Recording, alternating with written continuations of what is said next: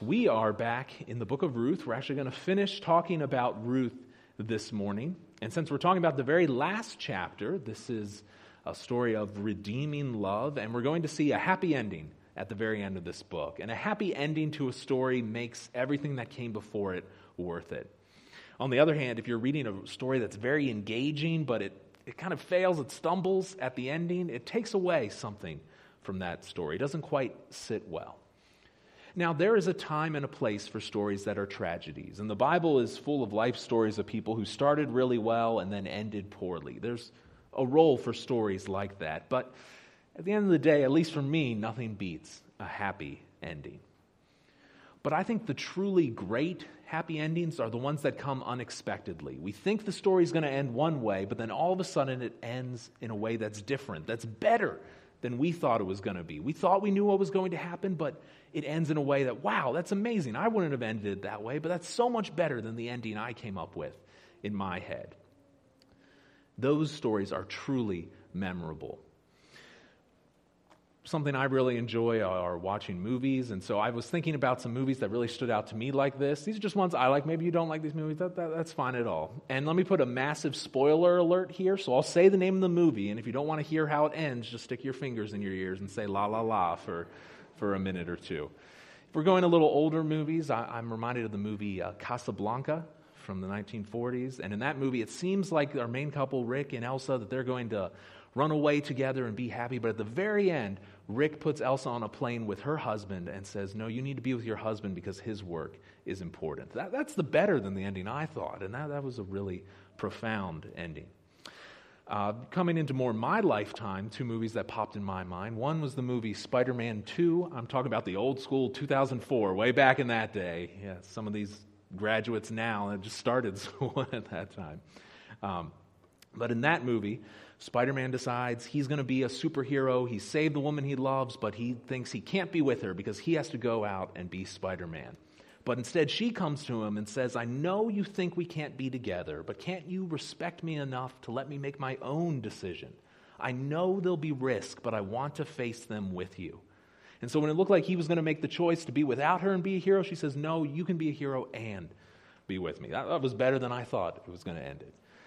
And then a little bit more recently, I was thinking of a kid's movie, Toy Story 3. In all the Toy Story movies, it's about the toys get separated from their owner, Andy, and they somehow get back together. And that's how all the first movie goes. That's how the second movie goes. But in the third one, they're separated. They finally get back to their owner. But he's about to go off to college, and you think he's going to take some with him or put them in a safe place. But instead, he gives his toys to a little girl named Bonnie, who he knows will love and take care of them. And that's a much more mature response. Selfish John, who likes his toys when he was growing up, was like, wow, I don't know if I do that. But that is a much more mature and a better happy ending than I thought of. Well, we're going to discover a happy ending like that in our passage today that's going to be better than we may expect it to end. This is a story of redeeming love, and it can give us hope when we think about dark and confusing times, such as what we live in now. And maybe hope isn't the most practical take-home lesson, but I think it's something that we could all use a little more of. So let's pray, and then we'll look at this passage. Lord, thank you for the time that we've had in the book of Ruth. I pray that as we look at this very last chapter, you will use this story of redeeming love and a happy ending to point us toward a future Redeemer and to give us hope to face every day we go through. I pray, God, that this story may lead us to see how great you are, to see your name, your fame increase, and to see your glory praised. So, God, may you be the focus of our time today. May you give us hope from your word because of the work of your Son. It's in his name that I pray. Amen. Well, if you haven't been with us for this time, or if you'd like a little reminder, we're studying through the book of Ruth. And Ruth is a very dark time. The story's set in a dark time in Israel's history. This is when the judges were ruling or were helping to run Israel. And that may sound like a good thing, but during this time, God's people all did what was right in their own eyes. If there was something they wanted, they did it. They didn't think about what God wanted. If we read the book that comes before this in our Bibles, the book of Judges, we'll read horrible things that people do and horrible stories. And our story, the book of Ruth, starts like that. It starts in a way that makes sense for that type of time period. There's this family, a husband, Elimelech, his wife, Naomi, and their 2 sons. They don't have any food in their home, so they journey to another country, Moab.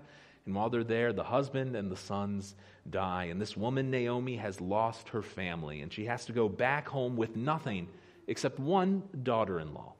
One daughter-in-law of her sons stayed there, but another one, Ruth, who's now a widow like Naomi, she is loyal to her mother-in-law, showing faithful love, and goes home with Naomi. When they get home to Bethlehem, Ruth goes to glean, to gather food in a field. And she ends up in a field of a man named Boaz, who shows compassion to her and shows her devoted love. Now, Naomi knows this man Boaz is someone who's a close relative, known as a redeemer. He can help their family, provide for them. And so Naomi concocts a plan to get Ruth and Boaz together. And she sends Ruth out into a field where Boaz is in the middle of the night. And when they run into each other, this is what Ruth says. She says, "I am Ruth, your servant. Spread your wings over your servant. Protect our family, for you are a redeemer." And in this midnight moment of uncertainty and temptation, it becomes a hallmark of pure love. Boaz praises Ruth, but he points out there is a complication with this plan. As he says a couple verses later, "It is true that I am a redeemer, yet there is a redeemer nearer than I." There's someone more closely related to your family. "Remain tonight, and in the morning, if he will redeem you, good. Let him do it. But if he is not willing to redeem you, then as the Lord lives, I will redeem you. So lie down until morning." Boaz wants to marry Ruth. He respects this woman. He loves this woman, but he wants to do it in the right way, the pure way. And that brings us to chapter 4, the very last chapter of Ruth. And the first thing we see in this chapter is Boaz acts on his redeeming love, I'm going to read verses 1 through 12 of this passage. I'm reading from the English Standard Version. You can follow along with whatever Bible you have, or the scripture will also be up on the screen. So, chapter 4, verses 1 through 12. "Now Boaz had gone up to the gate and sat down there. And behold, the Redeemer of who Boaz had spoken came by. So Boaz said, 'Turn aside, my friend, sit down here.' And he turned aside and sat down. And he took 10 men of the elders of the city and said, 'Sit down here.' So they sat down. Then he said to the Redeemer, 'Naomi, who has come back from the country of Moab, is selling the parcel of land that belonged to our relative Elimelech. So I thought I would tell you of it and say, buy it in the presence of those sitting here and in the presence of the elders of my people. If you will redeem it, redeem it. But if you will not, tell me that I may know, for there is no one beside you to redeem it, and I come after you.' And he said, 'I will redeem it.' Then Boaz said, 'The day you buy the field from the hand of Naomi, you also acquire Ruth the Moabite, the widow of the dead, in order to perpetuate the name of the dead in his inheritance.' Then the Redeemer said, 'I cannot redeem it for myself, lest I impair my own inheritance. Take my right of redemption yourself, for I cannot redeem it.' In verse 7, now it was the custom in former times in Israel concerning redeeming and exchanging. To confirm a transaction, the one drew off his sandal and gave it to the other. This was the manner of attesting in Israel. So when the Redeemer said to Boaz, 'Buy it for yourself,' he drew off his sandal.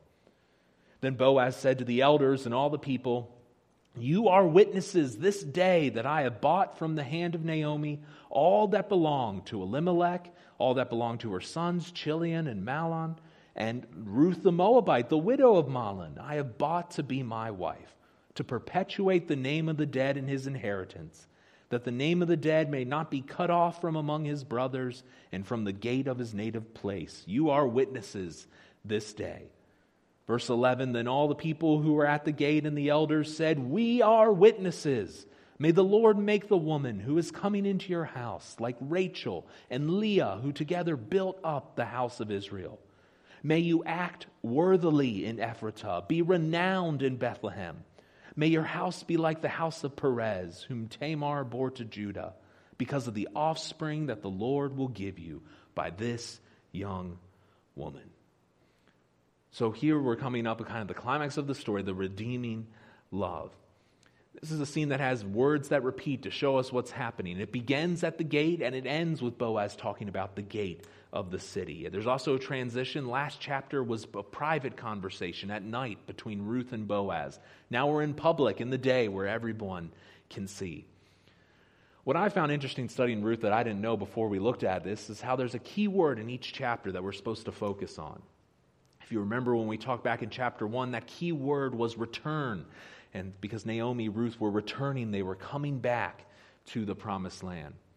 In chapter 2, that key word was glean. Ruth was going out to glean, to gather the blessings that God had provided. In chapter 3, that key word was to know. We wanted to know how the story was going to end, what would happen.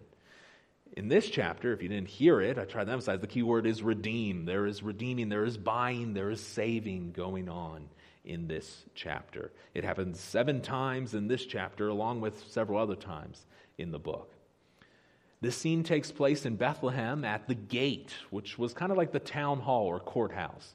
Today, we often build big courthouse buildings in the middle of our cities, but in those days, they put that business would happen in the gate, the entrance to the city. Because people would leave the city to go out to the fields to work. Everybody passed by, so it was a common gathering place. In the gate, there would typically be a room where they'd gather if they had important business to take care of. It's where transactions were witnessed and disputes were settled. Boaz goes to this gate. He has to go up into the city, and when he gets there, he waits for this nearer kinsman, this guardian redeemer, this closer relative of Naomi's family to come by. We see a little bit of something there. Verse 1, Boaz goes to the gate, sat down, and then most translations have something, and behold, or just then, in God's providence, this man happened to come by, and Boaz has him sit down for business.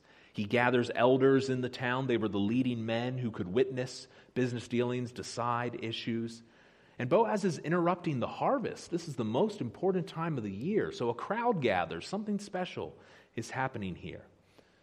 There might be something else going on here by Boaz bringing these people to sit in the gate, and they all come. If you remember, we've also talked about how Ruth is called a virtuous woman, a phrase in Hebrew that is also excellent wife. In the Bible, you may remember that phrase from Proverbs chapter 31. It talks about an excellent wife, a virtuous woman.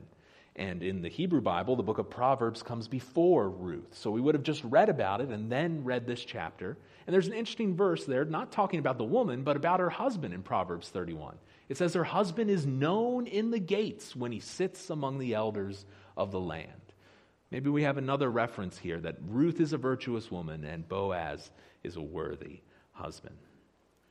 Well, this conversation begins. Boaz tells the man that Naomi is selling or really reassigning the rights to use and own her husband's land. Boaz offers it first to this man because a kinsman, a close redeemer, is supposed to buy land that belongs to the family so that land doesn't change owners but stays within the family. The book of Leviticus describes this. Leviticus 25 says, if your brother becomes poor and sells part of his property, his nearest redeemer shall come redeem what his brother has sold. Here we see this in action. So Boaz will get some property out of this, but what he really wants to do is marry Ruth, but he holds that back for the moment. This man says, some land I can get. I'll take advantage of that. Yes, I will redeem it. So Boaz explains the other condition. Whoever gets the land must marry Ruth and must carry on the memory of Elimelech's family by having children with this woman. The man says in verse 6, the Redeemer said, I cannot redeem it for myself, lest I impair my own inheritance. He's concerned if he has a son with Ruth, then that son could share or take inheritance of his own children that he's either hasn't had or may have at the time. There may be a couple other things going on here. Boaz presents her as Ruth the Moabite. Is there some prejudice against Moabites here? He also says an interesting phrase, I cannot redeem it for myself. Is he only thinking about himself? Because if he was going to do this, he would have to take on an obligation to provide for Naomi and Ruth. And then if something happened to him or to his children, he would lose his land and his reputation in the city. He's concerned that although Elimelech's family is in danger of disappearing, his own family name might disappear. So he's thinking a lot about himself and his interest and things that are concerning to him. But on the other hand, we have Boaz here. And Boaz is not thinking about himself. He's willing to do anything for love. This is what true sacrificial, redeeming love looks like. In the next verse, we're explained a custom to us. The people who read this verse must not have known what this custom was. The audience needs to learn. The man takes off his sandal and gives it to Boaz. Sandals were often a symbol of exchanging or legalizing a transaction. It's not quite the same thing, but there's a chapter in the Bible, Deuteronomy 25, that talks a little bit about this. The idea was if you take off your sandal to sell a piece of land, give it to somebody else, you're saying, I will not step on that land. You can step on that land. Here is my shoe for you to step on this land. What the other man is doing is he is rejecting his claim to this property, and he's also rejecting his responsibility to Ruth and to Naomi. And remember, he has some good reasons, at least in his head, for doing this. He's worried what will happen to his family and what will happen to his land.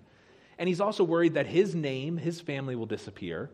But what's funny about this is we don't have his name in the Bible. This man's name did disappear. By rejecting this responsibility that he had, his name is gone from Scripture. The very thing he was afraid of has happened to him.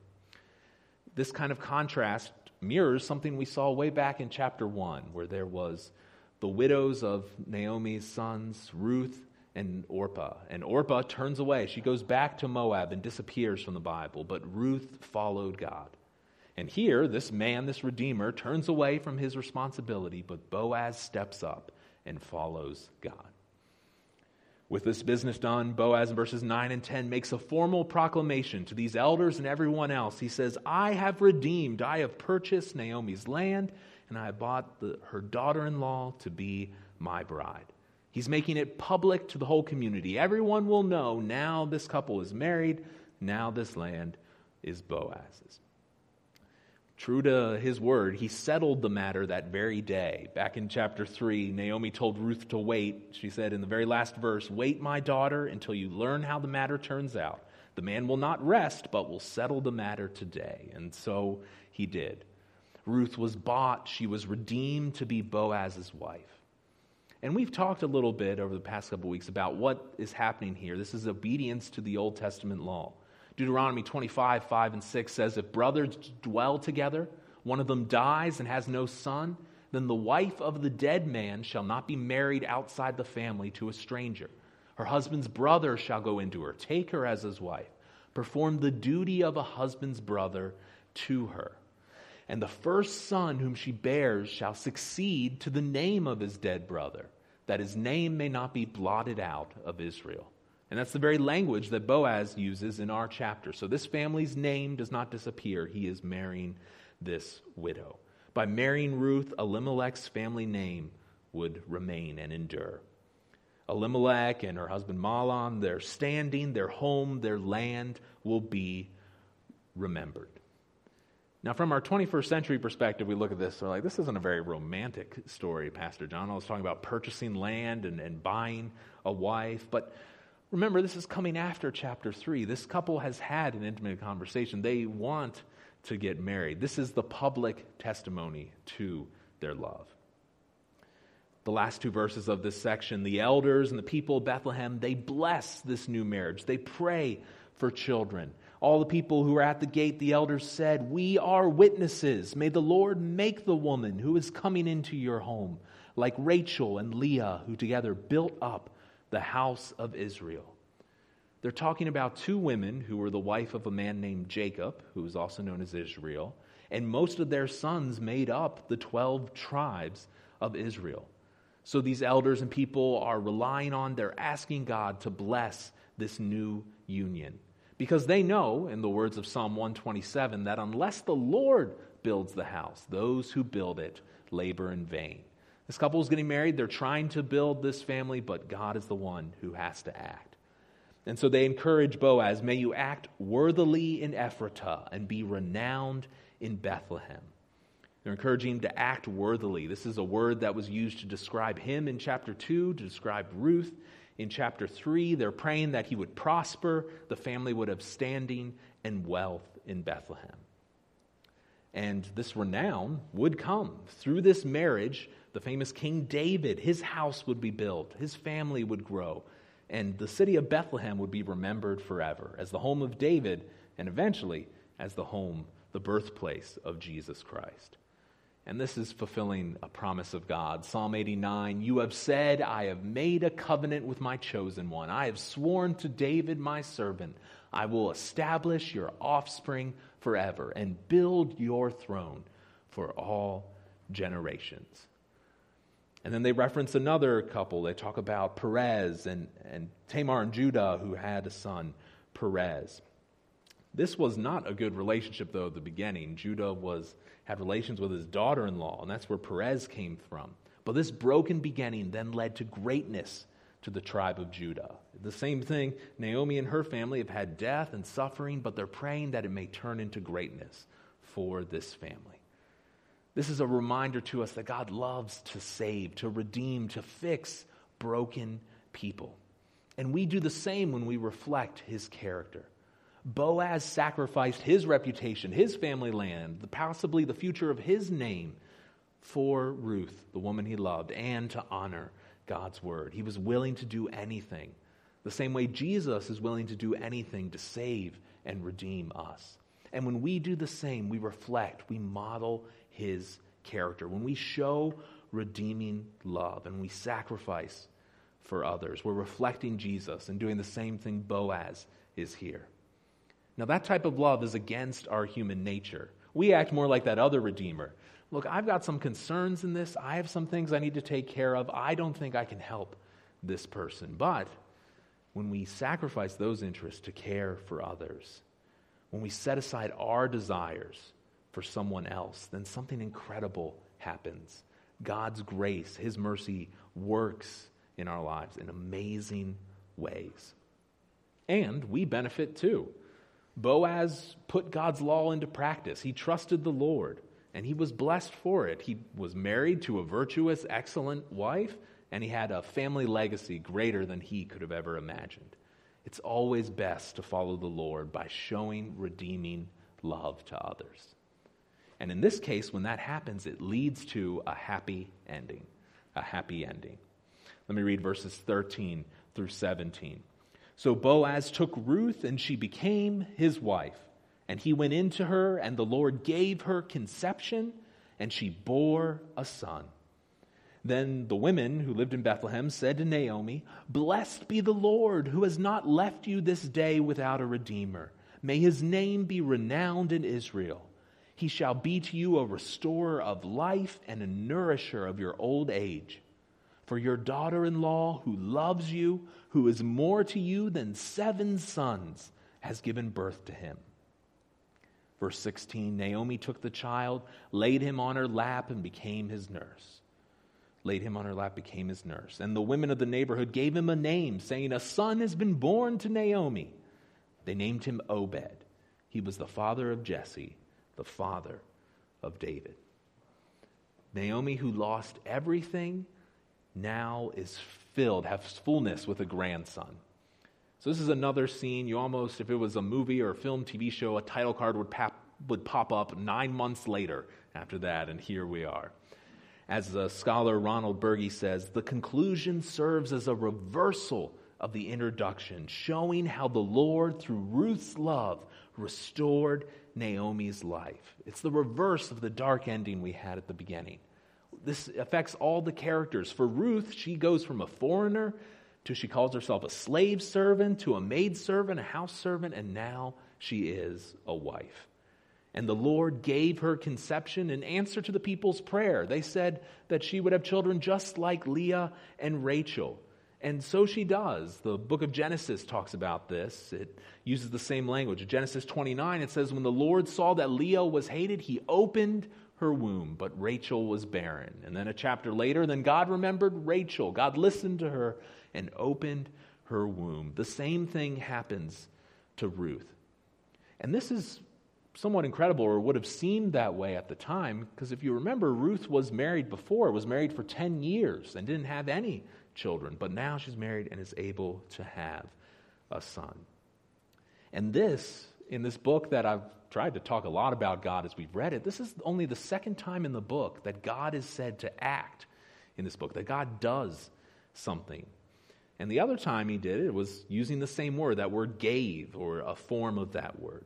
We saw this in chapter 1, verse 6. It talks about Naomi arose with her daughters-in-law to return from the country of Moab, for she had heard in the fields of Moab that the Lord had visited his people and given them food. In chapter 1, God gives his people food, and now here in chapter 4, he gives this family a child.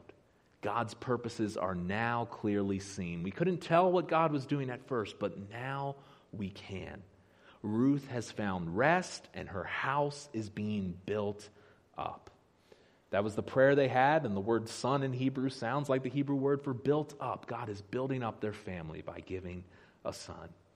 And so the women of Bethlehem, they praise God for this new life from redemption. Blessed be the Lord who has not left you this day without a redeemer. May his name be renowned in Israel. What Boaz did, this redemption is now realized in this son. The family line is continued. And it's interesting, the women here are almost seeing more than the male elders of the town did, because they're looking to God's purposes and seeing what God is doing with this marriage. They see that honor, renown, and fame will come to the son's name, and then honor and praise to God. This son will be to Naomi a restorer of life, literally one who causes life, causes youth to return. We are truly at the reverse of chapter 1. Remember back in chapter 1, Naomi said, "Don't call me Naomi pleasant, call me Mara bitter, because I went away full and the Lord has brought me back empty. Why call me pleasant? Why call me Naomi when the Lord has testified against me? The Almighty has brought calamity upon me." But now she has a restorer of life, a nourisher in her old age. She has hope for the future, someone she can care for and someone who will someday care for her. She has joy in the present. She's a new grandma now. And verse 15 at the end has one of the most encouraging phrases for faithful women. An extremely encouraging verse for women at the very end of it. The women of the town say, "Your daughter-in-law who loves you, who is more to you than 7 sons." Ruth is lifted up. She is praised for her committed devotion to Naomi and her family. Ruth has been more faithful than the perfect number of sons. This is incredible praise for an ancient document.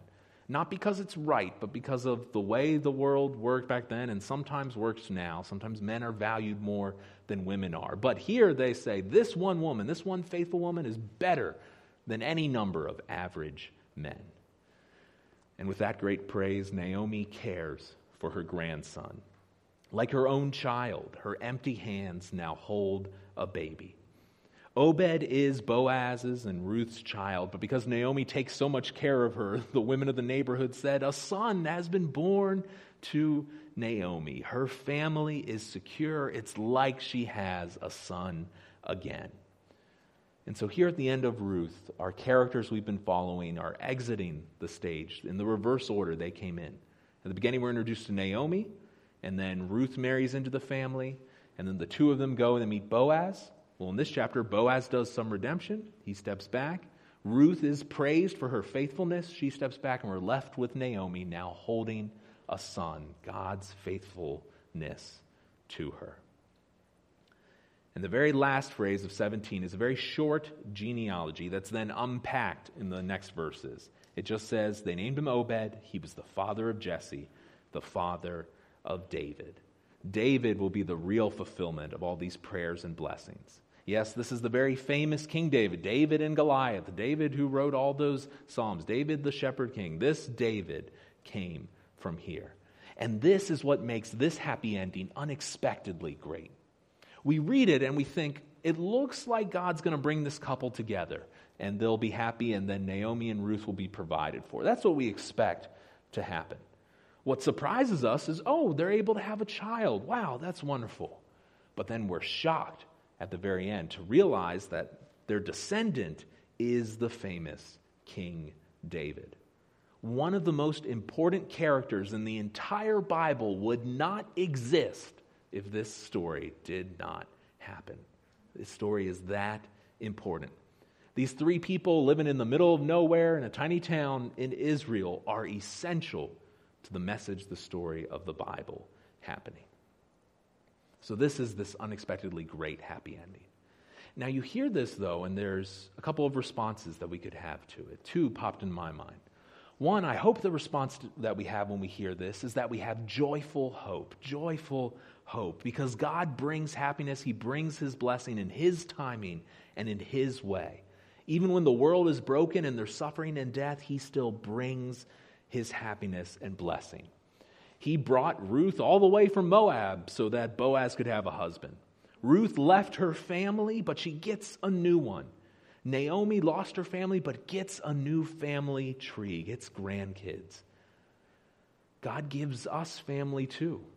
He gives us family, especially if we know him, if we're a part of his family, the church. He brings us a family that we can enjoy knowing and connecting with in this time, and someday we'll experience it permanently in heaven, a time where no lockdowns or quarantines can separate us. The Lord provides also for us when we need it and provides what we need. God remakes what is spoiled by sin. Brokenness and the coronavirus do not stop his plans and his purposes. Sinclair Ferguson, a pastor, he put it this way: the fact that God is able to work on the small scale of these apparently insignificant lives encourages us to believe that he is also working out a larger master plan for the world. If he brought about a famine and all these things to get this one couple to come to Bethlehem and come together to bring David into existence eventually, how is he working for our blessing in his lives? It's an encouragement that God has a purpose. He will complete his purpose. We can count on it. The Apostle Paul talked about this in Philippians chapter 1. He says, I am sure of this: he who began a good work in you will bring it to completion at the day of Jesus Christ. For our 2020 grads, it's like your long schooling process. All those classes and things, sometimes in the middle of it, you don't see what the purpose is. But that graduation does come. It's the same with God's purposes. In the middle of it, we might not understand and see what he's doing, but it does come. God has a purpose for your life, for my life, for the lives of everyone around us. And that means we can live in hope. So we should have that joyful response to this passage. But it's possible that we respond a different way. It's possible we look at this and we respond with bitterness, maybe some cynicism at it. Because maybe we don't see ourselves reflected in these characters. Maybe we say, well, I'd love to be married like Boaz and Ruth, but that's not where I am in life right now. Maybe we think, I would love to have children like Ruth did, but that's not where I am right now. Perhaps like this family, like Naomi lost her sons, maybe you've experienced the loss of a child, or perhaps some other frustration in life. And you see an ending like this, you're like, this doesn't seem to describe me. This doesn't sound like my life. I don't think that happens in the real world. I understand those feelings and very sympathetic to the loss and the hurt that we can experience in life. But I would cause us to remember or point us to what actually happened to the characters here. Remember, Naomi had a long period of bitterness. She had lost her husband and her sons. And it's not that the loss is completely gone. I'm sure she still feels it. Ruth had to make a difficult choice. She had to leave her family behind to follow God, not knowing if marriage or children may ever come. She didn't think they would.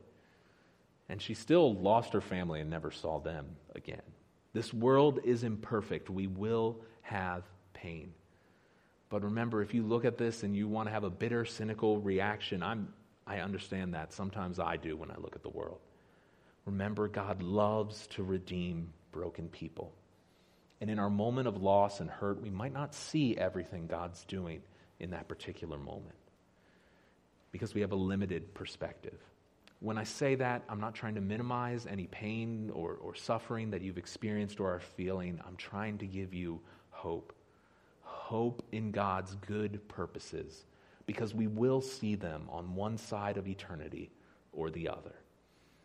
And the reason we can have that confidence, the greatest cause for hope that we have, is because There's a few more verses, and the ending gives us a description of a future Redeemer, a future Redeemer. The last few verses, 18 through 22, says, "Now these are the generations of Perez. Perez fathered Hezron, Hezron fathered Ram, Ram fathered Amminadab, Amminadab fathered Nahshon, Nahshon fathered Salmon, Salmon fathered Boaz, Boaz fathered Obed, Obed fathered Jesse, and Jesse fathered David." Here we see the full context of this story come together. The Lord used this family, these people, to create the greatest family line of all time. King David would come from this, and if we know or have heard the rest of our Bibles, the New Testament tells us that Jesus Christ, our Lord and Savior, is also a descendant of King David. That means he's also a descendant of Boaz and Ruth. This book, the reason this book is here is to give us the family history of David. We were reading and think it's about God providing for this woman. It's about God providing for this family. Yes, that's a wonderful lesson we can take from it. But the reason the book was written was to give us a family history of David, to see God's hand in David's family's life. None of the characters in this book knew this. Yes, Boaz is technically the great-grandfather of David. I really doubt that they met or that Ruth met David. None of them knew who this descendant would be, but yet that was what God was doing in this story. One scholar, Daniel Block, said, "This book, this genealogy demonstrate that even in the dark days of the judges, the chosen line is preserved.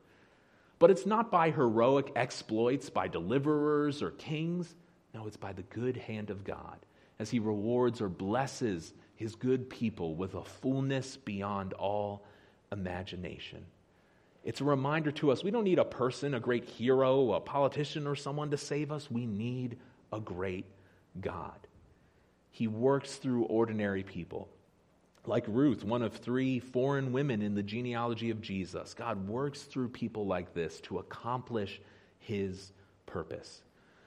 Again, Pastor Sinclair Ferguson puts it this way: God's purposes crisscross and zigzag. They cross-fertilize one believer's life with that of an unbeliever, or one believer's experience with another believer.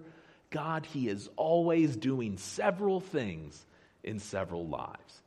And perhaps in the moment we can't tell, we can't figure out what it is. God, why did I have that random conversation with that person? You may never know. But maybe God used that conversation to inspire that person to do something else for someone else who did something to a third person that did something incredible with it. And you don't know how God is using that. I love that crisscross, zigzag, cross-fertilize, what we do with someone else. God's great enough to be doing multiple things at one time. He's not limited by boundaries like culture or race. He brings this Moabite woman, an enemy of God's people, into his people to work in ways greater than we could ever understand. And what this means is that all of the book of Ruth and all of the Old Testament is really pointing to a future Redeemer, a future Savior. At the beginning of the service, we read Job 19:25. Again, another Old Testament book. Job says, "I know that my Redeemer lives, and at the last he will stand upon the earth." He had hope in a future Redeemer, a future Savior. The prophet Isaiah had this hope as well. He says, in that day, the root, a descendant of Jesse, we read his name, Jesse. He was Obed's son, and so David's father. But a descendant of Jesse will stand as a signal for the peoples. Of him shall all the nations, all peoples will inquire. His resting place shall be glorious. All the themes of Scripture we see flowing through and are fulfilled in Jesus Christ. Eternal life, new birth, reconciliation, being restored to God, a new earth, a new hope. These all come through Jesus Christ. In the New Testament, in the very last chapter of the Bible, Revelation 22 says this. Jesus says, "I, Jesus, have sent my angel to testify to you about these things for the churches. I am the root and descendant of David, the bright morning star."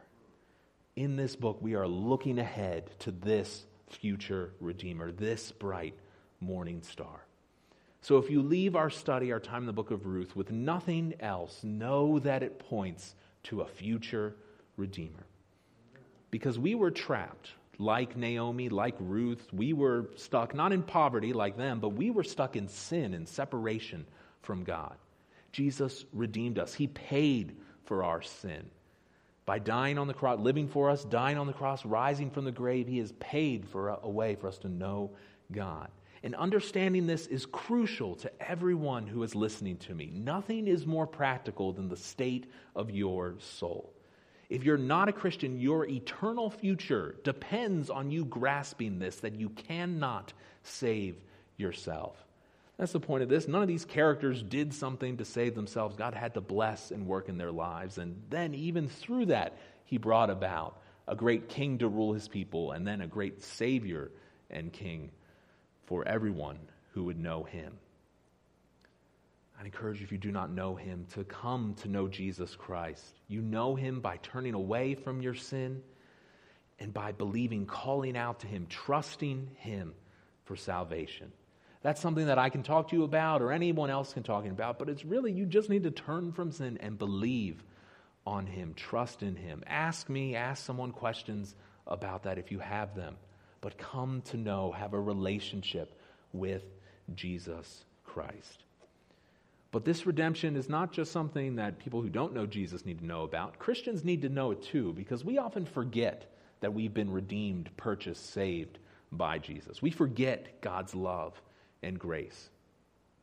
I was reminded of this because just the other week, not this past Thursday, Friday, but the week before, there were two prominent people died, and one right after another. It was interesting. One is the civil rights activist John Lewis, who was in Congress, but the day after him, a theologian named J.I. Packer passed away. He was a very famous Christian author. And in his most famous book, Knowing God, he wrote this. He said, if you want to judge how well a person understands Christianity, or if you want to judge that, then find out how much he makes of the thought of being God's child and having God as his father. If this is not the thought that prompts and controls his worship and prayers and his whole outlook on life, well, then it means he does not understand Christianity very well at all. Amen. If our faith is just about something that happened to us that means our future is good and we're good to go, then we don't really understand what's happening here. Jesus has bought us. He has brought us into a relationship with him. That should change everything else in our life. And if we remember that, that can give us hope in any moment. That can give us guidance for how we are to live. That can give us joy when things seem dark. We are God's child because Jesus has redeemed us. Every trial and temptation that we face, we don't face alone. We face as a redeemed child. God loves you as his child, and you can rely on him. So the message of the book of Ruth is that we live in a broken world, but God redeems through Jesus Christ. And that means that he alone is worthy.